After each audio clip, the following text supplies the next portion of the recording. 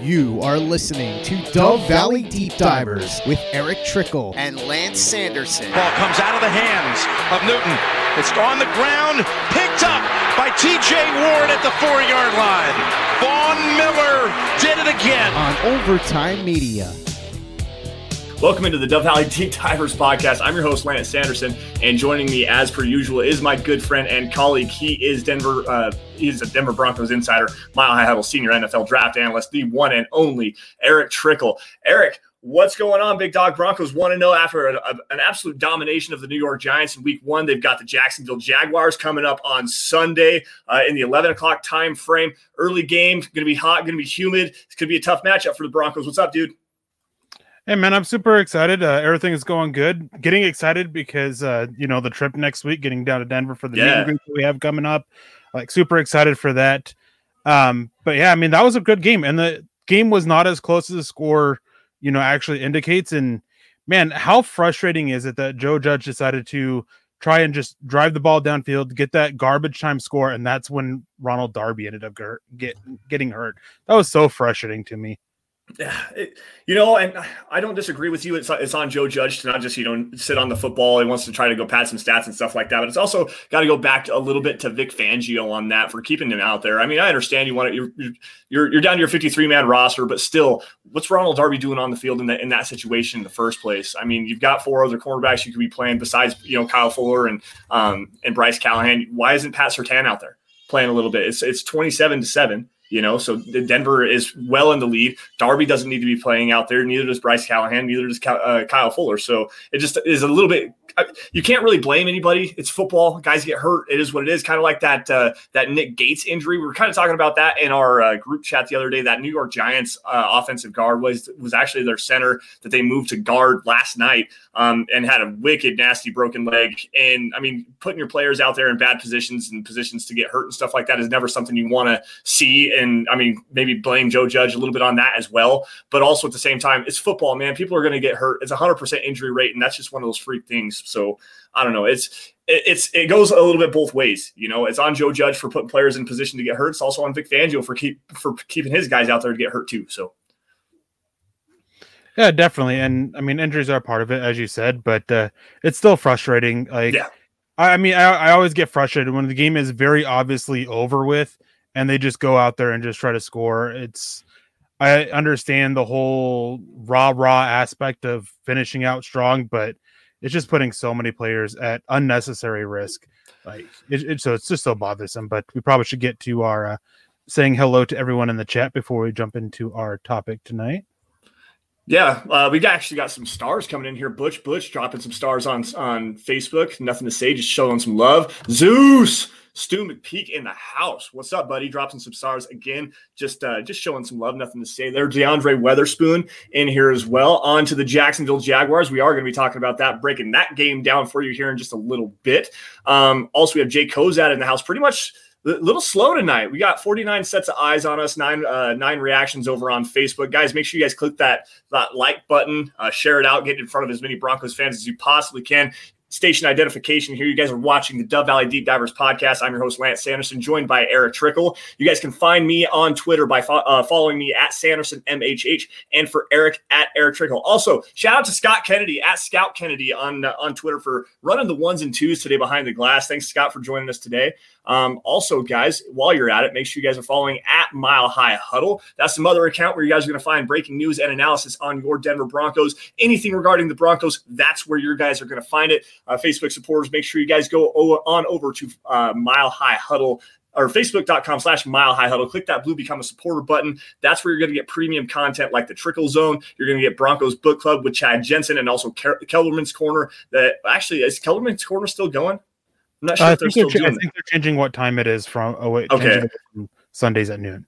Yeah, I was going to say because it was Sundays at noon, but now that we're in the season, I'm not sure. I haven't seen an update on that, and that's partially on my bad. But anyways, guys, Chad doesn't have our Facebook stars, but just a quick reminder, guys, the Facebook community, here it is.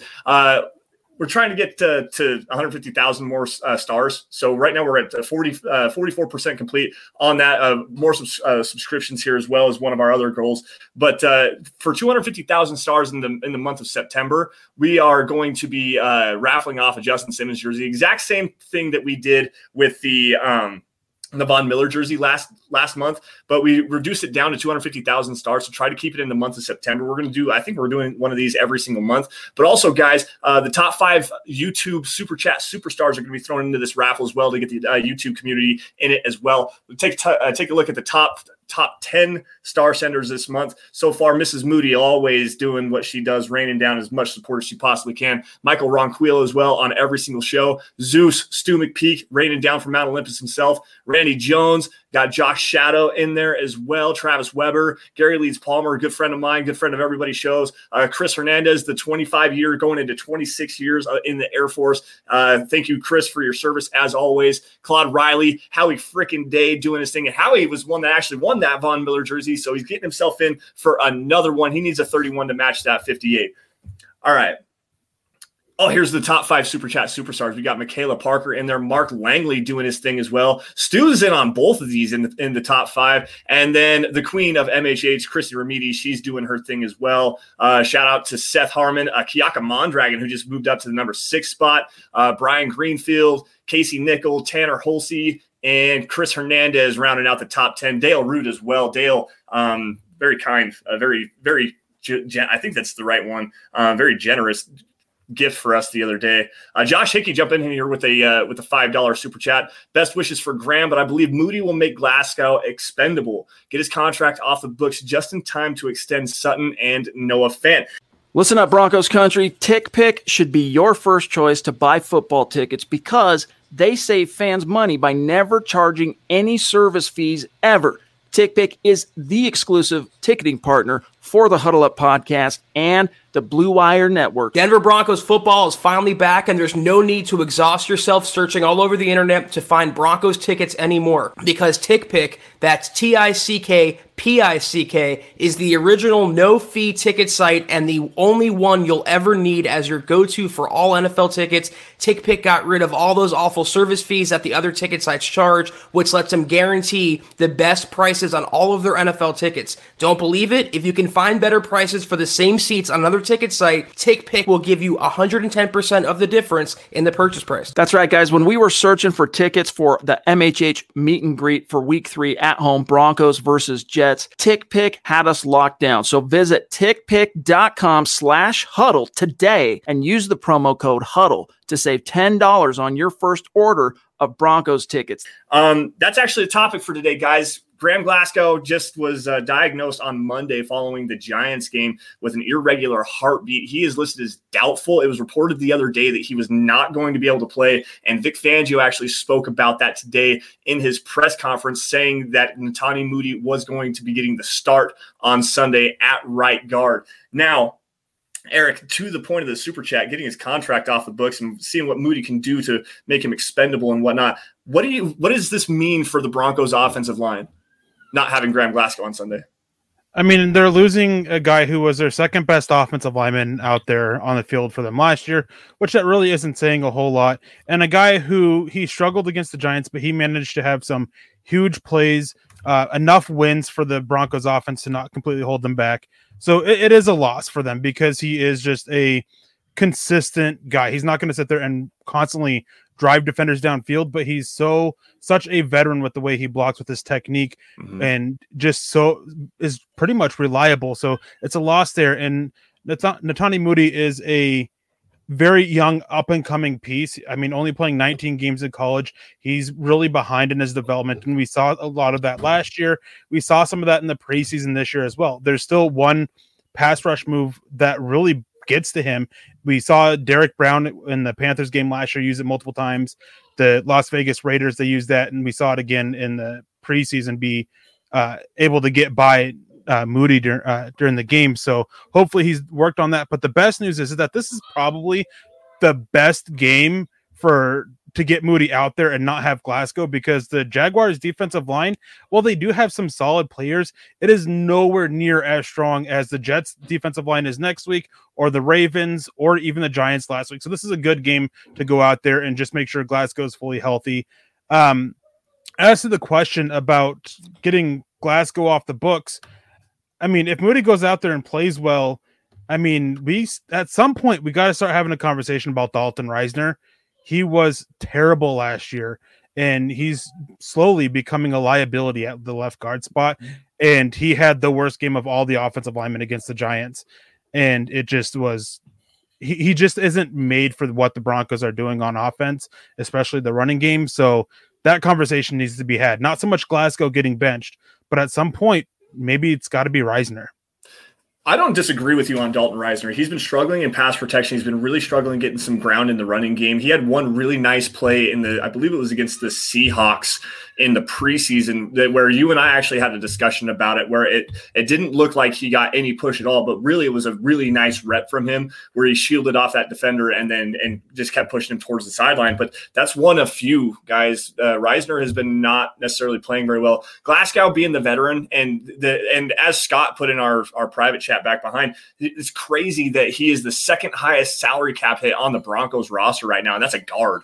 That's an insane amount of money to be playing a guy. And now, obviously, with this heart issue, it is easy to see him potentially being moved on from at the end of the season. But it's all going to depend on three players, really. And it goes to all three of the young interior offensive linemen the Broncos currently have. Lloyd Cushenberry needs to take a step up at center. That way you can not have a competition with him and Quinn Miners anymore, and maybe play Miners at the guard position where it seems like he's going to be more comfortable, because this is his first year really playing at the center position to begin with. And then Netani Moody and Graham Glasgow and Dalton Risner, they've got to figure it out. Between one of the two of those guys, someone's got to find that technique up. Someone's got to be a little bit better in the pass sets and everything like that. This could be a conversation that goes on for a lot longer than just this week, guys. It really could be something that goes into next month, and we could be talking about the Broncos taking a high guard prospect in the draft, or maybe even going out and finding another free agent if at all possible. I mean, yeah, there's so many obvious reasons as to why it would be nice for them to move on from Glasgow. You don't want your second highest cap hit to be a guard, and as Scott Kennedy put in the private chat, is that much money for a guy who's not an all-pro guard is a lot. And that is probably one of the biggest reasons why his job isn't secured beyond this year. But at the same point is you can't sit there and just move on from him just because of the cost necessarily, without having some idea of what you're going to do to replace him. I mean, maybe Quinn Miners is able to step up and play guard. Maybe Dalton Risner is able to bounce back. Maybe Lloyd Cushenberry. This is definitely a conversation that will be had after the season. But how these four young interior offensive linemen do for the rest of the season is going to play a huge role into whether Glasgow is kept around or not. Yeah, absolutely. And like Josh very astutely points out, by the way, if you get that money off the book, now you have some more room to extend Cortland Sutton, who's going to be in need of a new contract after the season. Noah Fant as well. They still got the 5th-year option. They could extend that to him, and he can still be on this roster for another year at a cost-controlled level. Cortland Sutton's an interesting one, though, because he struggled his rookie year. Everyone wants to say how and don't get me wrong, his second year, that was amazing. What he was able to do with 3 different quarterbacks throwing him the football. He had 1,200 yards and 13 touchdowns or something like that. Just ridiculous amount of production for a guy that had one of the worst quarterback situations we've seen, at least in a single season in the last decade. But he's also coming off of that torn ACL from this last season, and it seems like he's a little slow coming off that torn ACL. He's still got some time. It's only 1 week, but at the same time, he had 1 catch last week.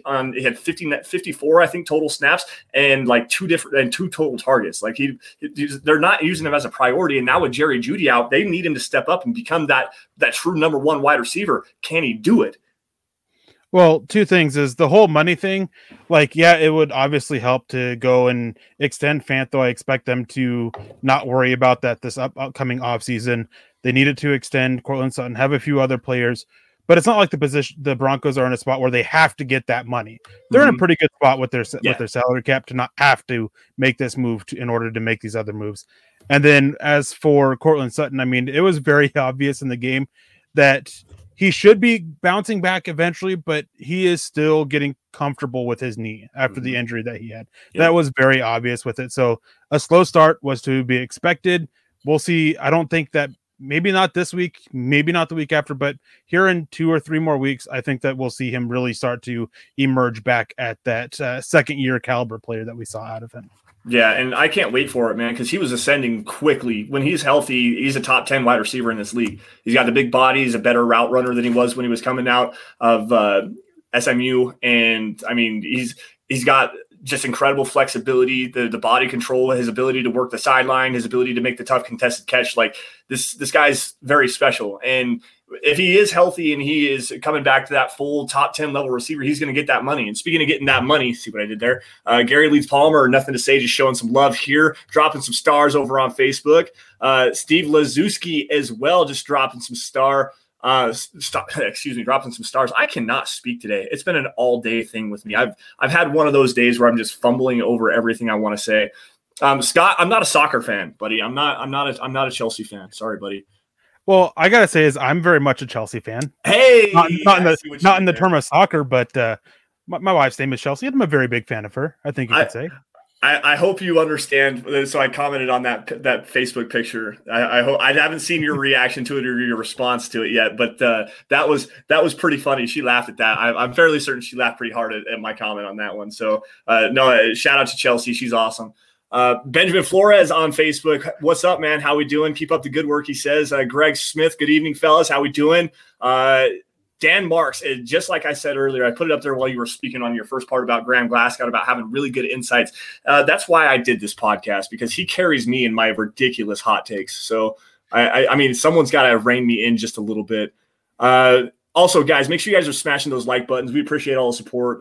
We really do appreciate it, because without you guys, we couldn't do what we do best, which is cover the Denver Broncos. Now, guys, get your super chats in, get your stars in, get your questions in here in just a couple of minutes. We're going to do one more quick segment on the Broncos defense here and the injury to Ronald Darby. Make sure you guys get your questions in so that we can have a great round out of the rest of the show. We'll break down some more Jacksonville Jaguars, guys. But with that, Ronald Darby, Eric, you talked about it just briefly at the very beginning of the show, has a torn hamstring that was placed on injured reserve the other day. Going to miss at least 3 weeks, maybe 4. It's a very frustrating injury, for especially like you said, because it happened on the very last drive of the game when the game was well in hand. Doesn't matter who you want to blame it on. It's football. Stuff happens. But what does it mean for the Broncos? Where are we going from here? I mean, Patrick Surtain. I mean, this is why it's such a good thing that the Broncos didn't trade Bryce Callahan. I know that we talked about it multiple times after George Payton came out and said that they're getting calls. Like there's a lot of reasons why they looked that way, why they took calls, but it's a good thing they didn't. And this is why. I mean, injuries happen, especially in the Broncos secondary, not just going beyond just last year. Bryce Callahan never played a full season. Ronald Darby never played a full season until last year, if I remember correctly. Yep. So those are 2 big injury concerns right there. Then Michael Ojemudia got hurt. So it's a very injured secondary, and you can go through your corners pretty quickly. So glad they didn't get him. It's going to be a good game. I mean, he got tested last week on one pass where, as he admitted, and Vic Fangio, he wasn't playing tight enough. He didn't react quick enough. And that was a very teachable moment for him. So would expect him to be a little bit better. And the best way to help take the pressure off your corner, especially your rookie first-round pick corner, is getting pressure. And this is where Draymond Jones should absolutely kill it. A.J. Kahn is a far worse guard than Will Hernandez is for the Giants. And Draymond Jones absolutely lived in the Giants' backfield facing off against Will Hernandez.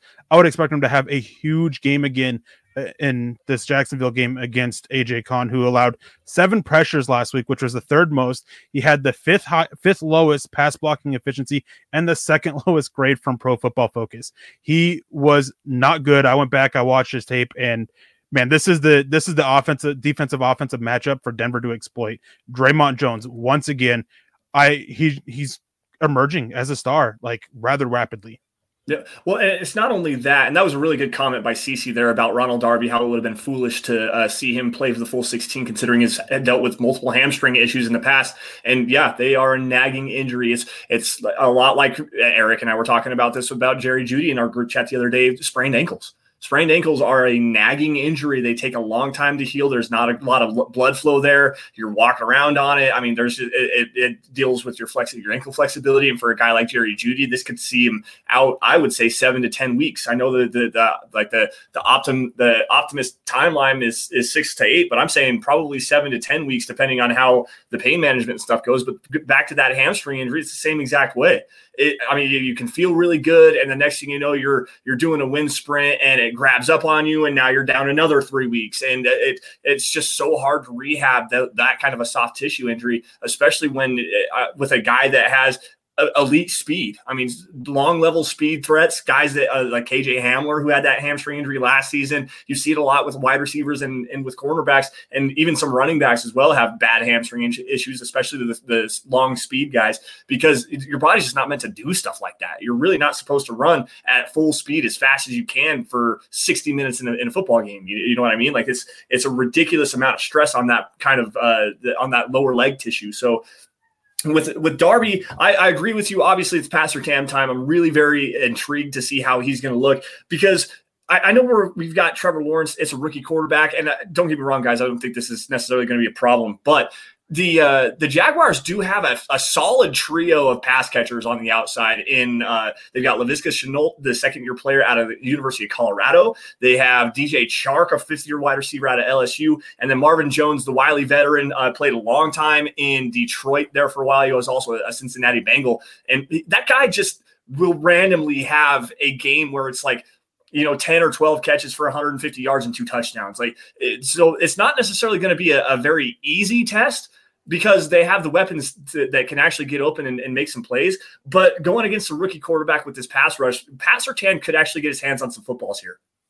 Well, I was going to say, we had a comment in the chat from Jay Koza that says, perfect couple of games for Surtain playing rookie quarterbacks.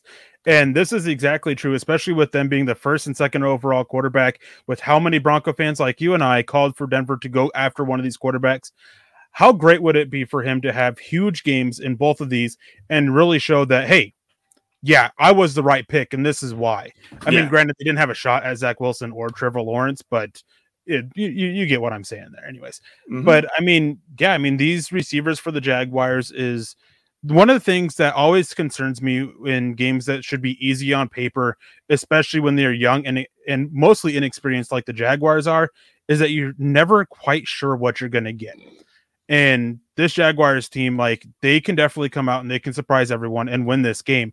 And if they do, it'll be off the backs of their weapons on offense and Trevor Lawrence, because that offensive line, I know I focus on AJ Khan, but it's a pretty bad unit overall. Their center and left guard's not bad, but they're both tackles. They were one of the worst, the worst duo, I believe, in the NFL in week 1. So yeah, that's a big issue there. But Laviska Shenault, now he's probably the receiver that Denver should be the most cautious of. And I have an article and a video coming out that will expand more on this, but his play style goes to exactly what the Broncos try to force offenses to do: throw short and force them to make a play after the catch instead of attacking deep. That's Laviska Shenault. All but 12 catches of his last year were 9 yards or under, and he just made people miss and made something happen. So this is the guy this is probably where Ronald Darby will actually be missed the most, is helping contain the impact of Laviska Shenault after the catch. Well, and one thing about Laviska Shenault, and if you're a CU Buffs fan, you know exactly what we're talking about. He's a shorter guy, stocky, runs really fast, got big meaty thighs. This dude is a running back playing the wide receiver position. He really is. He's a bowling ball, man. He bounces off of contact very well, and he gets loose really easily. And if you get the ball to him and get him into some space early in the down, he can really make you pay. The one nice thing, though, and you're absolutely right, they're going to miss Ronald Darby there because he is a really good tackler, but they filled in another really good tackler in Pat Surtain. Pat Surtain is one of the best tackling cornerback prospects I've seen in the last decade. This dude is spectacular. He's tough. He's physical. He drives on the ball very, very well. the issues that I had with him were never anything as far as his physicality and his tackling ability. It was just the playing off the ball. He was a much better press coverage cornerback. And where they're going to use Laviska Shenault, if Pat Surtain is going to be on him in the slot primarily, the Jaguars have actually started doing a lot more RPO stuff where they're getting Trevor Lawrence moving the ball around a little bit, and they're incorporating bubble screens off of it. And to me, that's a big thing because they're using Laviska Shenault in that way, getting the ball in his hands about 2 yards behind the line of scrimmage, essentially on a handoff, and letting him just go to work. So that's going to be very fun to me to see Pat Surtain, who is a great tackler, and Laviska Shenault, a guy that really breaks a lot of tackles and does it very well. I want to see how that matchup plays out. Seth Harmon jumping in here with a $10 super chat. What running back on the Broncos has the better game, Eric? Javonte Williams. Yeah. I think this is the perfect mixture of bad interior defensive line, a change on the offensive line. I think that Moody will be more beneficial to the run game than Graham Glasgow is. Well, Graham Glasgow is much better in pass protection. Mm-hmm. I think that they'll look at bullying the interior and really trying to help Javonte Williams just kind of pound the ball up the middle a little bit and go get some big runs from him and help open up and soften the defense for Melvin Gordon. Yeah, I agree with you on that one. And talk about flipping the script from last week where the Giants had a really good interior defensive line with Leonard Williams, Dexter Lawrence, and I can't remember the third guy that they were playing that actually had a pretty decent game in there. But and the Broncos really struggled to get the ground game going offensively. This week they have, and the edges for the Giants were not great either. Lorenzo Carter's a decent player, and I mean Azeez Ojulari was okay, just not great. But as a rookie, is making his first start, you can't really blame the guy. But this week the Jaguars have two really good edge rushers in Josh Allen and Kayvon Chason, but their interior defensive line is not very good. At all. So the Broncos should be able to open up some of that inside zone running game that Pat Shurmur really likes to use. And to me, that's going to open up a lot of holes for both running backs. To me, Javonte Williams, he had 14 carries last week, and they kind of went towards him to him after the 70-yard touchdown run and only gave Melvin Gordon 11 carries. But still, I mean, both of these guys should be able to flip a coin on it. I'll go Javonte Williams just because I think they're going to try to save Melvin Gordon just a little bit. Because if this team rattles off 3, 4, 5 wins to start off the season in their first 7 games, they could be well on their way to the playoffs. And keeping Melvin Gordon, who's a damn good running back, top 10 running back probably in this league, if they can keep him healthy and keep him fresh, they might be able to make the playoffs, and he could be a very big part of that. The only issue with that is that Melvin Gordon is a better running back the more touches he gets. Yes. So you still want to give him those touches because eventually he's going to make a good play. Yep. So they got to keep this balance, and they were very well balanced with the running back usage last week, and caught me a little bit off guard. I was very adamant and spoke multiple times about how I think it'd be more like 65, 35, 60, 40 in terms of overall percentage, which still can happen by the season's end. But right now it's very much 50-50, and that's a good way to go about it. And but Melvin Gordon, I think that Javonte Williams will be better in the running game, but I think that Melvin Gordon will make his impact felt when it comes to catching the ball out of the backfield. Yeah, no, you're absolutely right. The Broken Pirates jumping in here on Twitch. Gotta shout out our Twitch supporters. Thank you all. If you guys are on Twitch, go subscribe to Mile High Huddle. Get our Twitch numbers up so we can, maybe get a bigger following on the Twitch channels and stuff like that. Broken Pirates going to be at the game on Sunday. First ever Broncos game. Can't wait to watch our boys win. Yeah, absolutely, man. They're going to be a lot of fun. Eric and I are going to be at the Jets game. We're going to be doing the Mile High Huddle meet and greet in the South parking lot, I believe is where it's at. Do a little bit of tailgating, and we got a great gift. We're going to be able to go to the game as well this year. So that didn't exactly pan out the same. We weren't sure we were going to be able to go to the game, but we actually got some tickets rounded up. So we'll be really appreciative for that, by the way. You know who you are. Really excited to be able to go see another Broncos game. Let's see here. It'll be my first. It's going to be your first Broncos game. And my second time ever at the stadium too. Wow, there you go. I've been to a handful of Broncos games. I was actually just going to grab this from Black Knight. Jeremy over there. Do you think a team that needs a quarterback calls the Broncos and try to pry Locke away from them? I'm going to take this first. Maybe, but the Broncos are going to hang up the phone. I think that if teams haven't called already, they will, and I just don't think that Denver will be interested in it. The one nice thing, and we everyone knows how critical Eric and I have been of Drew Lock. He did show a lot of improvement in the preseason. I will give him that, but he's got to be a top 5 backup in the NFL right now. Like, quite honestly, as a backup quarterback, you're going to go to your backup quarterback eventually. It's like 70% of the time, 70% of every NFL season that sees at least one backup quarterback go into the to start a game. So you're going to see Drew Lock eventually. Like, I guarantee you, whether by hook or by crook or by injury, Drew Lock is going to see the field eventually this season. And if you're going to have a backup quarterback, why not have at least the best one you can? And Drew Lock is a high-quality backup who has starter potential. It might take him a little bit longer to get there, but he does have that potential and that ability. So if it's me, anyone calls for Drew Lock, they're going to have to blow me away on something. I'm not getting rid of him for a 5th, 6th, or 7th round pick, I tell you that. Like, you're going to have to give me some assets for that, because even though he may not be around next season, the Broncos might go in a different direction. There is still something to work with there.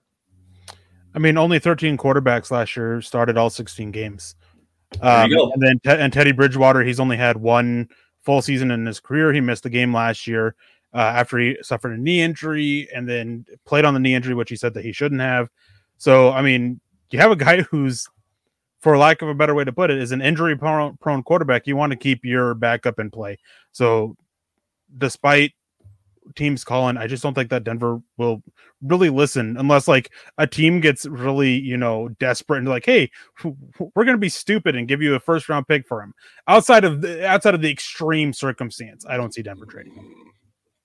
Yeah, it would be crazy extenuating circumstances. I'm looking through the comment section. Mark Lindemood's going to be at the game again. You guys should link up. Broken Pirates, Mark Lindemood, link up and get a picture with each other. Figure out what you got to do to link up, and we'll help orchestrate that if we need to. Any more questions we got here? Adam Trujillo jumping in here saying trade Chubb. For what? I don't understand why you would want to do that, other than the fact that he has had multiple knee injuries and maybe not lived up to the 5th round or the 5th overall pick hype. But what's the end game on this one? I don't understand. Come back to us on that. Starting Malik Reed, who just got shut down by Andrew Thomas.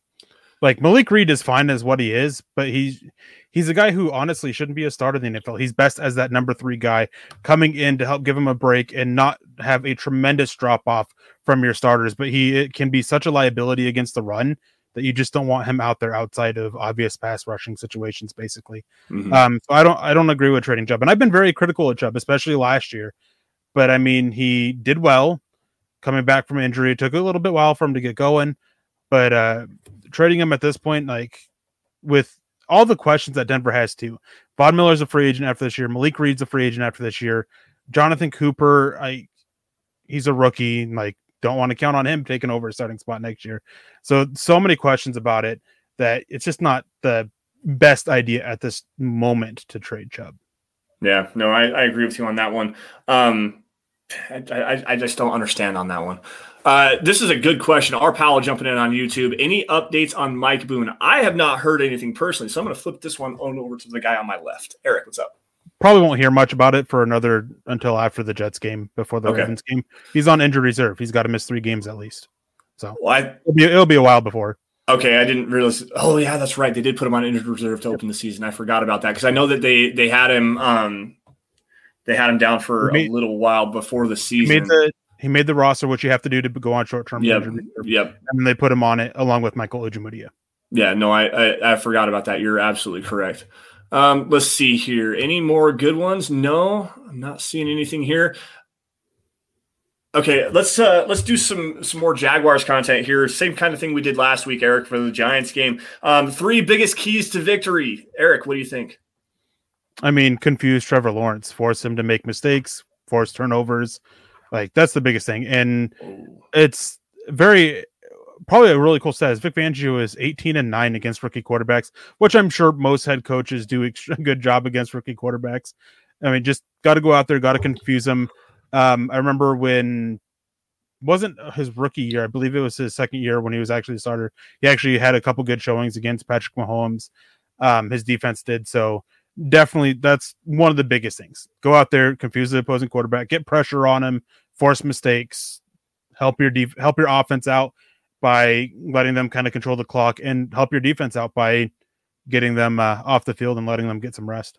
No, absolutely. That's a good one there. Holy cow. Seth Harmon jumping in here off the top rope, $50 super chat. hit that like button. Thank you, Seth. We really do appreciate that, man. That's amazing stuff. Thank you very, very much.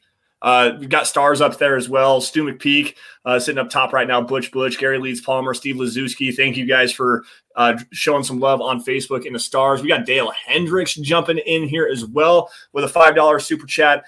See you guys on the 26th. I have nosebleed seats, but VIP parking. LOL. Let's go Broncos. Dale, can't wait to see you there, man. Come on over and join the meet and greet, and we'll shake hands, take pictures, and do the whole the whole lovey-dovey thing or whatever you want. I'm not exactly sure what to call that, but can't wait to meet you, man. Really can't wait to meet you. Thank you for the super chat there as well.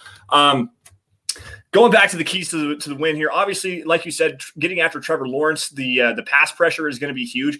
Vic Fangio, like you said, does a really good job, 18-9 against rookie quarterbacks. But the thing that's really going to help, especially with guys like a Draymond Jones, like a Shelby Harris, this interior pass rush, is the fact that this coverage scheme is so diverse, so complicated, and rookie quarterbacks really struggle against it because they've never seen rotational coverage like that, or most oftentimes they won't see rotational coverage in college football, at least not as elaborate as what Vic Fangio likes to do. So he's going to hold on to the football a lot longer than usual. So the Broncos are going to be able to get after this bad offensive line and go get some sacks. Last week, the Houston Texans had 6 sacks against the Jaguars. So if that roster, that's probably the worst roster in the NFL right now, can get 6 sacks, how many do you think this Broncos team is going to get? 8, 9? Like, this could be bad. It could be bad. Did you just call the Houston Texans the worst roster in the NFL? Yes, I did. Man, yes, I did. I don't know if I agree with that. I mean, like, they're not a great roster by any means, but especially on the defensive front, they're pretty solid. Like, their defensive line's got some talent. They've got some pretty solid edges. Like, I mean, they were able to put a beating on the Jaguars with it, and I mean, they've got some talent on that defensive line. I'll have to look at it. I just know everyone's saying that that's the worst team in the league right now, either them or the Detroit Lions. Like, and I actually like a couple of things that Detroit has going on for them right now, but that we'll move on from that. Wendell Williams jumping in here with a $5 super. Not gonna lie, I kind of like second strings playing early. So when our firsts are back, Chubb, Jerry Jeudy, Ronald Darby, Graham Glasgow, the second string will have experience. And that is a very valuable thing. And the Broncos do have a lot of depth at some very key positions. Eric, what do you think about that? I mean, it's always nice. And it's one thing why a lot of teams don't do it, but it's why I'm always a proponent of when games are in basically situations where you're going to get a win, like the Broncos late in the game against the Giants after that 70-yard touchdown. Like, I'm all for just pulling your starters, trying to help keep them healthy, and going out there and getting your second string guys a little bit of experience. As you mentioned, I would have loved to see Vic Fangio pull Ronald Darby and Kyle Fuller throughout some of these other corners, and just, I mean, at that last drive, I mean, there's no way they're going to be able to come back and win. Just let them get experience. I'm always for that. Yeah, absolutely. All right, so go. Oh, sorry, didn't mean to do that. Thanks, Scott. So going back to Trevor Lawrence and confusing him and stuff like that, that's a great number one key. Number two, they have to establish a running game.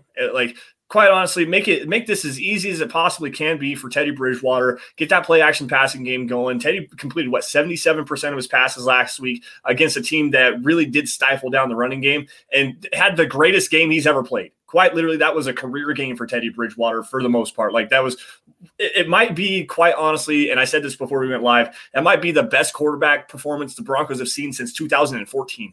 Like, it was that good. The one other one that I can think of that's arguable on that one is Drew Lock's second or third start, where he absolutely torched the Houston Texans. Like, that was a great quarterback game. The final stats don't necessarily indicate how well Teddy Bridgewater actually played in that football game. Why not make it easier for him? Why not get that running game going, put up $150 on the ground this time, and really grind that running game, grind this Jaguars defense, control the clock, and walk out of there in a blowout fashion. And that's the easiest way to do it, is to start and control the clock and control the ground game up front. I mean, it's all great in theory, but you can only do what you're able to do out there on the field. So I'm sure going against the Giants, I'm sure they didn't plan on getting 45 yards out of Javonte Williams rushing the ball, and however many it was with Melvin Gordon outside of the 70-yard touchdown. But it's just what ended up being forced upon them. I doubt they wanted Teddy Bridgewater to throw the ball as often as they did, but that was what was kind of forced about them. So you have to have this level of adaptation from what your plan is. And so, while it would be nice to see them go out there, run the ball, and I think they'll be a lot better. They definitely have an advantage against the interior defensive line with their interior offensive line. They should do a better job run blocking and opening up lanes for the running backs. And if they don't, then be concerned. But if it doesn't happen, then you got to go just find ways to move the ball. Right, yeah, and that's what the Broncos really did last week. I mean, they probably, like you said, they probably didn't envision having Melvin Gordon go, I think it was 10 carries for 31 yards before he ripped off a 70-yard touchdown run. So that's a big, that hurts. It really does. Javonte Williams probably had the better performance all in all. And you can't really say, well, if you take away that 70-yard touchdown run, it happened, guys. You have to incorporate that. But that is kind of a key piece of context that you can use, is that Melvin Gordon didn't necessarily run very well. He was at 3.1 yards per carry. He had 101 total yards, by the way. So the Broncos did get right at 150 rushing yards against the Giants, but it took a 70-yard touchdown run to get them there.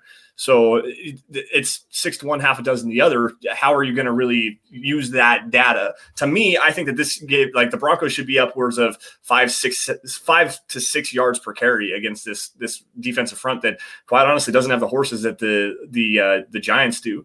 Adam jumping in here again. Giants, Jags, and Jets will be 0-3 in week 3. We better be 3-0. You're absolutely correct on that one. Absolutely correct. So Scott jumping. Go ahead, Eric. Sorry. One thing with that is that, it's all on paper. And as I said earlier, is with games like this, it's easy trap games for the Broncos. It's games that we've seen them lose over the years. So they should go out there and they win this game. And if they don't, then something went horribly wrong. Yeah, absolutely. All right. So third key to victory, Eric, go ahead, take it away. Dominating the trenches. Kind of goes into a little bit with the first one for me of confusing Lawrence and getting pressure on him. But for both sides of the ball, dominate the trenches. Show how bad this Jaguars offensive line is outside of center and their left guard. Control the trenches, control the flow, and then have your offensive line out there and go and be the bullies against that defensive line. Yeah, absolutely. I definitely agree with you on that one because, if Denver is going to get bullied around in the up front, and to me, it goes back to the mentality. Honestly, this team has to have that. We're going to go out there and punch you in the mouth. We're not overlooking you. We know you guys are starting a rookie quarterback. We know you guys have some deficiencies, especially in the trenches. This could be not really a trap game, but it's really easy to kind of overlook a Jaguars team. But the chips are kind of against you a little bit here. You have to go across the country again. So week 2, you're on the road again on the East, in the East Coast. You're playing in Florida where it's going to be hot. It's going to be humid. You're in the early time slot, which you've never really done well. Oh, really? I did not see that. Okay. The latest weather report has it supposed to be a wet one. Oh, wow. I did not know that. So that makes it even worse there, especially for Teddy Bridgewater trying to throw the football. You're really going to have to lean on that running game. That's what this really means.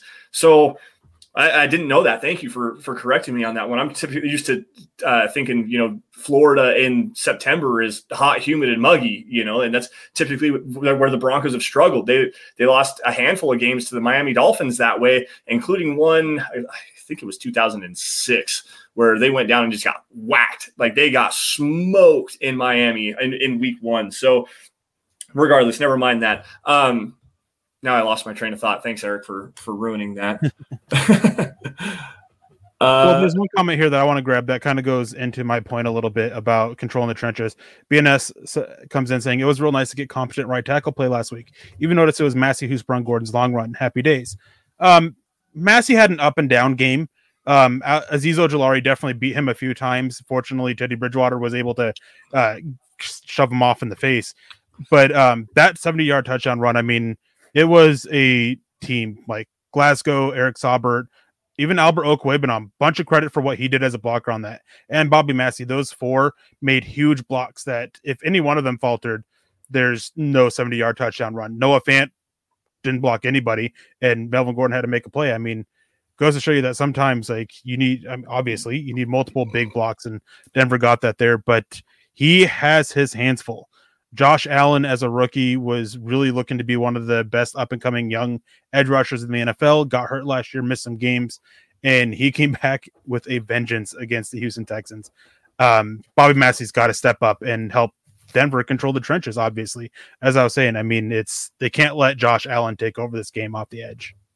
Yeah, no, I definitely agree with you on that one. Caleb on Chason is going to be pretty tough too as well. He's a bendy, freaky little kid from LSU. I believe he's a rookie last year, so this year will be his second season. A top 10 pick as well, I believe. That kid is a really fun, twitchy edge rusher to watch. Like I said earlier, they have a pair of edge rushers. Josh Allen from the University of Kentucky. Like that's 2 top 10 guys that they have. So it's going to be kind of a tough matchup. Bobby Massey has his hands full. Garrett Bowles is going to have his hands full, but that's my guy. Everybody already knows how I feel about Garrett Bowles. So it's going to be a lot of fun. And like I was just trying to say earlier, establishing the run and going into an opponent that you are supposed to beat. This is a game that the Broncos are supposed to win. Like quite honestly, they don't have any business being on the same field. Well, that's rough because they are professional football players, but still you understand the idea behind that.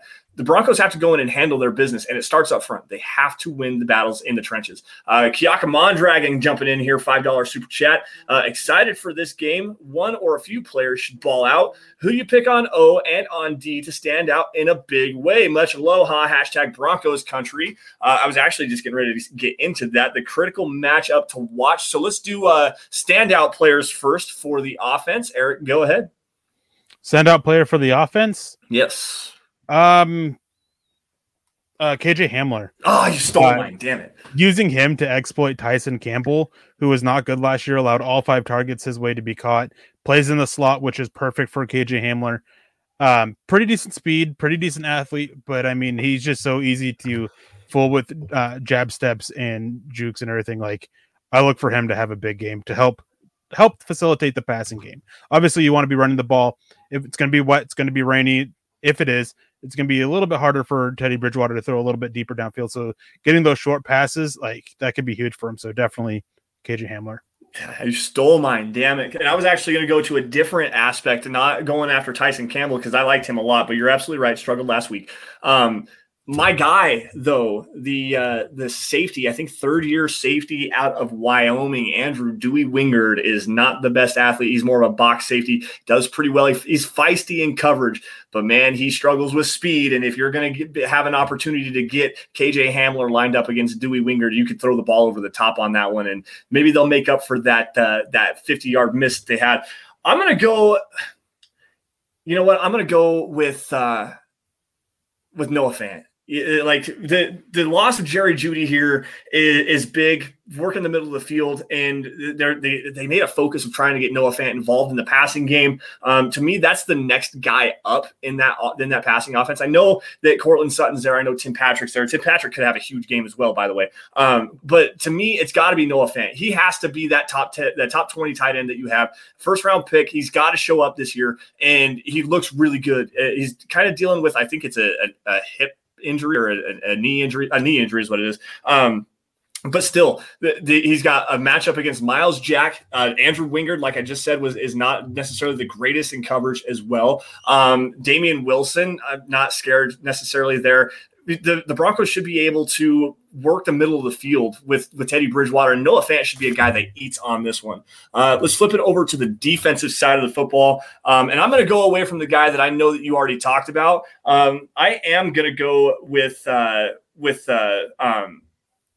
Von Miller here, though. Von Miller is going to stand out again in a big way. He's got a great matchup against Jawan Taylor, former second-round pick, 2019 out of Florida. Long, not the greatest mover, really struggled last week. Von Miller should get 2 more sacks this week. Take that one to the bank and run with it. I mean, Draymond Jones and Von Miller rushing off the same side, just unfair. And I can't wait to see Vic Fangio and these two once they start running stunts. Like, man, it could be dangerous for it. But I'm actually not going to go Draymond Jones here. Oh, I'm going to go with the rookie, Patrick Surtain. I think that he's part of this. I think he's going to walk away with a couple turnovers. I think at least 2 interceptions out of this game. No, 2 interceptions. You said 2 interceptions. Okay, wow. I was mildly surprised, let's just put it this way, at the way that Surtain played last week. He obviously had that big touchdown that he gave up, but for the most part, he actually looked pretty decent in coverage. I was really surprised that they only played him 16 snaps, though. And after that long touchdown to Sterling Shepard, he was benched for the rest of the game, did not see the field at all. Literally 0 snaps after that long touchdown. Huh? He played 2 snaps after that. Oh, I missed it then. Okay. Sorry about that. But still, I mean, 2 snaps after that, and man. To me, he's got to step up. He's got to show that he's capable of that. And like you said earlier, it'd be really nice if he goes out there against these two rookie quarterbacks in Trevor Lawrence and Zach Wilson, has a couple of really big games, gets a couple of interceptions, doesn't really blow any assignments, kind of like he did against the Giants last week, and proves that this is why we went in this direction. And to me, he almost not really has to, but it'd be really, really nice to be able to see something like that where he does have a couple of really big games filling in for Ronald Darby. So I'll agree with you on that. I was going to go in that direction, but I think Von Miller is just going to eat this. He's motivated. He is directly focused on getting sacks. There was a funny comment about him stealing sacks from other guys, and Draymond Jones and Derek Wolfe and everyone being mad at each other for stealing each other's sacks. He's like, that's all I want to do is just rush the passer on every single down. He looks really good. He looks like I guess he looks like the 2015 Von Miller. So to me, I think that he's going to have another big game. I really do. And I think that one of the big reasons why I went Surtain too is that he doesn't make the same mistakes multiple times. Vic Fangio, they both spoke on it. He played too far off on Sterling Shepard, was supposed to play a little bit tighter to the line and supposed to play a little bit tighter inside. And then he didn't react the quickest when Sterling Shepard made a cut inside. That's something that he's going to learn from. He doesn't make the same mistake multiple times. And I think that there's going to be a kind of a slight pushing on the Jaguar side of the ball to go and target the rookie corner, which I think is going to open up the opportunities for the interceptions. Yeah. Let's see. Who is this? This is CC jumping in here. I think Surtain matches up well against Chark and Jones. One thing I'm worried about, though, is Kyle Fuller getting beat deep, especially by Jones, who makes some what the F plays once in a while. And like I said earlier, Marvin Jones has he has that deep threat ability to take the top off and has those games where it's like 10 catches, 150 yards and 2 touchdowns. And I'm not necessarily saying that it's going to happen against the Broncos, but it's definitely something to keep your eye on. And Kyle Fuller struggled. He really did against the Giants. Gave up a couple of long receptions, had a couple of pass breakups towards the end of the game that really kind of redeemed him there, especially one I believe it was in the end zone. If not, I know it was it a 4th down play? I can't remember exactly the situation. But anyways, like Kyle Fuller really has to improve because week 1 was not good for him. I mean, it wasn't terrible by any means. He had some bounce back plays, but I want to make a point here that Scott actually put in the private chat about the Jaguars and Malik Collins of the Houston Texans, who's not a terrible defensive lineman by any means, but he is nowhere near the level of Draymond Jones is. And that who AJ Khan's struggled so much against. Definitely Draymond Jones, he should feast on this. I was going to do an article and a video on it, but time just unfortunately isn't in my favor on it. But Draymond Jones, he was my MVP for week 1.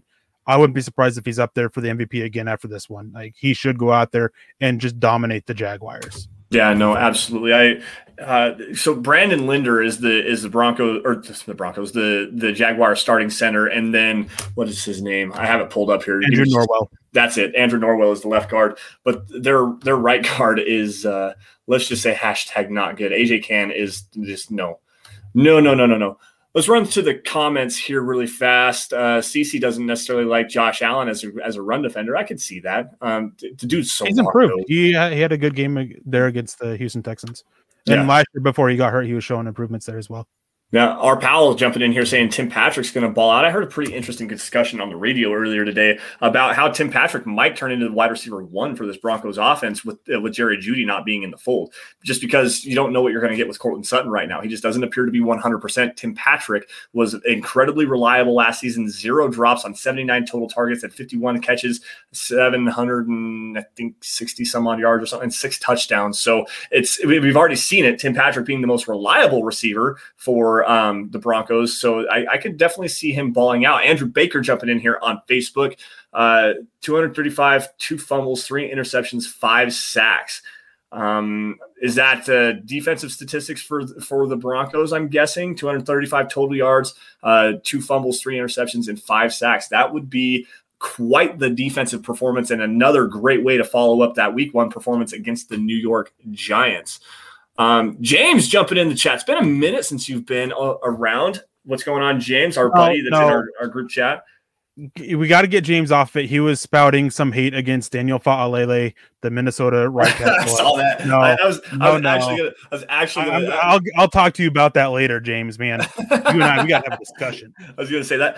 I saw the Daniel Fa'alele talk, and the dude's what 6'8", 380 or something like that, and he's at a really well 380. Yeah, he really focused on trimming down his weight and cutting back on the fat a little bit, and this dude moves, he's looking good. Yeah, he moves really, really well. He's got incredibly smooth feet in his pass sets. Like, this kid's a monster. I love me some Daniel Fa'alele. Don't you dare. No, I'm just playing. How about Eric Saubert on offense and Deshaun Williams on defense? There you go. There's a new one. Deshaun Williams, backup nose tackle behind Mike Purcell, played very well last season, by the way. What do you think of Deshaun Williams being a shining star on the defense for Sunday's game against the Jaguars? I'm a big fan of what Deshaun Williams brings, but I mean, what comes to mind is him just absolutely getting pulverized by Nick Gates in week 1. I mean, he just threw him to the ground. I don't remember how much he played. It wasn't much. He was all right overall, but I just don't think he'll play enough to really have a huge impact. And Eric Saubert, it's kind of the same situation. Like, I think he'll get his, but I think that Noah Fant and Albert Okwuegbunam are definitely the top 2 guys at the tight end position to take away targets for him. Yeah. Let's see here. BNS jumping in here. Does Bradley Chubb even have a prayer to play? I'll take this one. Vic Fangio said that he was questionable. He improved over practice as far as his participation. Did some team drills today. He does have a prayer to play. I don't know how much. Eric, have you heard anything? They'll test it out again, the walkthrough tomorrow, and then pregame and see where it's at. And okay. Oh, yes. All righty. Let's see if I can find another one here. Let's see here. What are the odds of getting 2 interceptions in your second game? Mark Lindemood jumping in here. Good night, guys. Great cast. Got to work in the morning. We will see you in the future. And Mark, thank you for joining us, man. Thank you for dropping some stars as well. We appreciate you, and have fun at the game on Sunday, man. Like, seriously, I can't wait to go to the game on the 26th. So go have some fun and go cheer loud for your Denver Broncos in Duval. Speaking of stars, got to give another stars highlight before we get out of here tonight.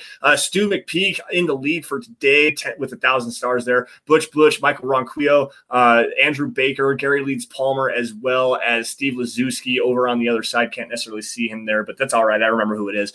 Thank you all for all of your guys' support, because like I say every single show, if it's not for you guys, we couldn't do what we do best, which is cover your Denver Broncos. Got about 5 minutes left, so let's see if we can find some more questions here. You read it before going to that. I want to grab it just because I have one comment for Dan Mark saying, what are the odds of getting 2 ints in your second game? Never tell me the odds. Bold predictions, guys. We do Star Wars reference. There you go. James coming back in saying Sertan against Chenault should be fun. Yes, it should. Dan Mark says if PS2 gets 2 interceptions, Eric has to get all of the credit. Let's see here. I should get credit for my giant score prediction. I was 1 point off. You should. I was not far off. I was 31-13. It ended up being 27-13. So I'll give you more credit because you were only you had 27-12? 27. Yeah, 27. Okay, that's right. Yeah, speaking of, guys, score predictions for the game, milehighhuddle.com. The Mile High Huddle roundtable piece is up. It goes up about noon on Fridays if we get all of our predictions in on time. But go check that out. Do we want to do spoilers today? Do we want to do spoilers on that? I remember what my score prediction was. I remember what mine was. I'll do mine like I did last week again, and we'll close out the show with that. Let's see here. Andrew Baker, 235 stars, LOL. Gotcha. Okay, thanks, man. We appreciate that. Cleats 2K says we're going to skin the Jags. Hey, I respect that reference. I really do. Let's see here. Mark, good night again. That's pretty much it, guys. So let's see here. How about let's do just a quick one really fast. Critical matchup to watch, Broncos versus Jaguars on Sunday at 11 o'clock. Critical matchup? Critical matchup. Touched on it multiple times. I mean, Draymond Jones against AJ Kahn. I mean, if he can get up the middle and just live in the backfield like he did against the Giants, who honestly, Will Hernandez is a much better guard, whole different tier of play, of caliber of player from AJ Kahn. If he can go and live in the Jaguars backfield against AJ Conn like he did, like it's going to be a long, long day for the Jaguars offensive line and offense overall. Yeah, I'm going to go back to that rookie Pat Surtain, and you know what? To hell with it. I'm going to throw out Laviska Shenault there just because I talked about it earlier. The tackling. I want to see that tackling there. I want to see what Pat Surtain does in his first career start and how he maintains his composure. This guy is a very poised player. He looks like he belongs immediately as soon as you see him. He's got the length, he's got the strength, got the physicality. It's a big dude.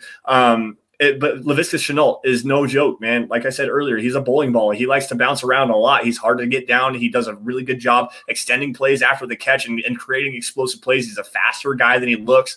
A little bit bigger than I thought he was too. 6'1" is what I heard from somebody in the chat earlier. I thought he measured at the combine shorter than that. Like everyone said he was 6'1", but it was actually like 5'11" or something like that. I can't remember exactly what it was. But no, that's going to be a fun one. Von Miller against Juwan Taylor is going to be another good one. But Go ahead and finish. I thought you were done. I was going to say the one for the Broncos offensively that I'm intrigued to see is going to be Tim Patrick versus CJ Henderson, second-year corner out of Florida. I was not a CJ Henderson fan at all. And Tim Patrick has the body to bully him around. CJ Henderson does play physically. He's a better press man than he is off the ball. So I'm intrigued to see how that looks. That will be a fun one for the Broncos offense. Yeah, and I just want to touch on this. Scott actually reminded me in the private chat saying, I think you can rush 4 and terrorize Lawrence and have 7 in coverage for ints. I think it was James Palmer who actually touched on it and basically said, don't look for the Broncos to blitz all that often. I mean, it's not something that they do a whole lot anyways. This is a game where Vic Fangio is going to, I believe firmly, that he will stay true to his mantra of win with as few pass rushers as possible to keep everybody in coverage. And this is the offensive line to exploit it. We saw, I don't remember how many, we didn't see very many blitzes against the Giants, and I think it's going to hold true again this week. Yeah. Jeremy jumping back in, Black Knight on Twitch. Do you see the Broncos fixing their offensive line or edge in next year's draft? Short answer, yes. Yes, I do see the Broncos addressing They're the just going to offensive pick line. another cornerback in the first round because George Payton loves corners. Comes from the Vikings. Well, it's true. That's very true. They had what? And I say that with a little bit of humor, but Kyle Fuller and Bryce Callahan are both free agents. Yes, you're absolutely correct on that. After this season, Bryce Callahan is last year of his deal. Kyle Fuller on a 1-year deal. And it really depends on if the team's winning or not. If Vic Fangio and Donatell are brought back around, that coaching staff has to be around here because if they are, then both those guys have a really good opportunity to re-sign in Denver and potentially finish out their careers playing under Vic Fangio. And they have actually played very well with Vic Fangio in their previous seasons in their career. So that could be something to address. But if Vic Fangio's gone, cornerback jumps up to a tier S need, like quite honestly, because you've got Ojemudia, you've got Surtain, you've got Sang Bassi and Kerry Vincent Jr., but that's a lot of small guys there, man. Oof, I'm not okay with that one. Edge though is a big one to me. And remember, it's easier to find a franchise quarterback than to find a franchise corner. Sure it is. Whatever you say. Whatever you say, George. All right, let's see here. See if I can find another one. If not, we're going to close down the show. CC actually has a really good comment here. I wish they would have got Spencer Brown out of Northern Iowa in this last year's draft. It was unfortunate the draft wasn't. Yeah. I like Spencer Brown a lot. Do we have the best running game in the AFC West, Eric? No. I actually, it took me a second to get there. Josh Jacobs and Kenyon Drake over in Las Vegas. That is a high. Yeah, they're not the best either. Who are you going with? The Chargers. Really? Austin Eckler. I would say Las Vegas, but Josh Jacobs is hurt. Oh, that's right. And I forgot that he has a foot injury. I'm not as high on Kenyon Drake as outside of a receiver as others are. So. Oh, I'm not saying that, but he's at least a high quality backup, a very decent backup. He played pretty well for the Arizona Cardinals a couple of years ago. So not to sleep on him, but not to tout him as like this tier S running back by any stretch of the imagination. He's just a solid player. I think that Denver could end up with the best running game in the AFC West. They're just not right now. add some context to that. Yeah, that's a fair point. And that is where the chat ends, guys. So that is where we are going to end. Thank you all for joining us on the Dove Valley Deep Divers podcast. You guys can follow me on Twitter by finding me at SandersonMHH, and for Eric at Eric Trickle. Also, shout out to Scott Kennedy at Scout Kennedy on the Twit machine. Thank you for running the 1s and 2s and helping us out tonight with all of your fun factoids, by the way. That was a breath of fresh air. I'm really glad that you joined us for today. Also, guys, while you're at it, make sure you guys are following at DVDD_pod. That's a podcast account where you're going to find out what we are talking about every single week. Also, again, guys, at Mile High Huddle. That is where you're going to find instant news and analysis on your Denver Broncos. Got film breakdowns, opinion articles, anything Broncos related. That's where you're going to find it at Mile High Huddle. Guys, if you're on Facebook, make sure you guys go to facebook.com/Mile High Huddle. Click that blue Become a Supporter button, because that's where you're going to get the Trickle Zone, which airs every Saturday, noon Mountain Time. Eric, what's on the Trickle Zone this weekend? We'll be talking more a little bit about the Jaguars. And quick announcement, I mean, for obvious reasons, this will be the last week until 2 weeks from tomorrow. Obviously, next Saturday, I won't be able to do it. I'll be sitting in an airport. Yeah, cannot wait for that, guys. Matters of business. This has to go in there as well.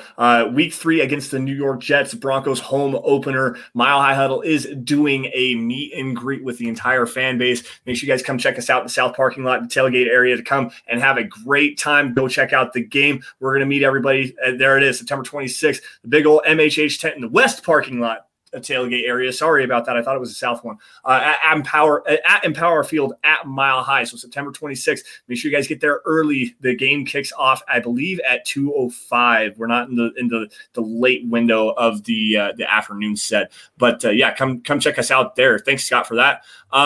Let's see here. Where was I at? Oh, guys, if you're financially able to do so and you really like the gear that we rock, make sure you guys head on over to huddleuppod.com. That's the merch tent, guys. You're going to get a Dove Valley Deep Divers hat. There's a t-shirt. There's a hat for every show. There's anything to suit your fancy, guys. A face mask, coffee cup. There's a hoodie there, onesie for your baby if that suits your fancy. huddleuppod.com. That's where you guys are going to be able to get any of that kind of stuff. If not, if you guys don't want to do super chat, don't want to buy merch or anything, you just really like the show, the 3 easiest things and the 3 things that everybody should be doing at this point. I mean, we've been doing this for almost 2 years now.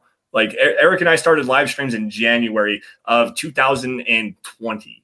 So we've been doing this for a while. Subscribe wherever you guys are watching this, specifically on YouTube. That really helps drive the numbers for us. But subscribe wherever you guys are watching this to Mile High Huddle. YouTube, Facebook, Twitter, Twitch, does not matter. Subscribe. Like every video you guys see. That helps out a lot. Crazy good way. And if you love it, share it. That's the most organic way you can help grow the show, grow it, get as many Broncos fans on this as possible, because without your guys' support, we could not do what we do best, which is cover your Denver Broncos. Now, before we get out of here, Eric, any last words, and then I'll do my score prediction. Nothing. Just hope everybody has a good weekend. Go Broncos. Hopefully, this time next week, we're talking about how the Broncos are 2-0, and hopefully we'll end up 3-0 in the Jets game that I'll actually get to see live in person for the first time, which I'm super excited for. Dude, I can't wait to sit next to you at this game, because I want to see how you watch football. I mean, I know you watch the most football of any person I've ever met in my entire life, but to see your breakdown of what's happening live in front of you on what is quite literally an all-22 look, essentially, from where we're going to be sitting, like, this is going to be great. I cannot wait to see how you break this down for me. But no, guys, score prediction, Broncos versus Jaguars. I have it as a blowout. This, to me, is a game where the Broncos are going to really start and lean on that running game. They're going to make things incredibly confusing for Trevor Lawrence. Like I said, let's call it 7 sacks. I'll call it 7 sacks. I think that this Broncos team is really going to get after him. It's not close. This is a game the Broncos will and should dominate from the start to the finish, much like they did against the Giants, except they're going to get it started early. I do think that this is the first time that the Broncos are going to score an opening drive touchdown, I think in like 19 games or something like that. It's been a long time since the Broncos have scored an opening drive touchdown. So I think the Broncos are going to get it done this week. 24-10, Denver blowout on the road. That's where we're at here. But with that, guys, we're going to get the hashtag out of here. Shout out to Shady Penguin for that one. Thank you all for joining us on the Dove Valley Deep Divers podcast. You all stay safe. Take care. Have a great rest of your weekend. And as always, go Broncos. We'll see you guys same time, same place next week. You've been listening to the Huddle Up Podcast. Join Broncos Country's deep divers at milehighhuddle.com to keep the conversation going.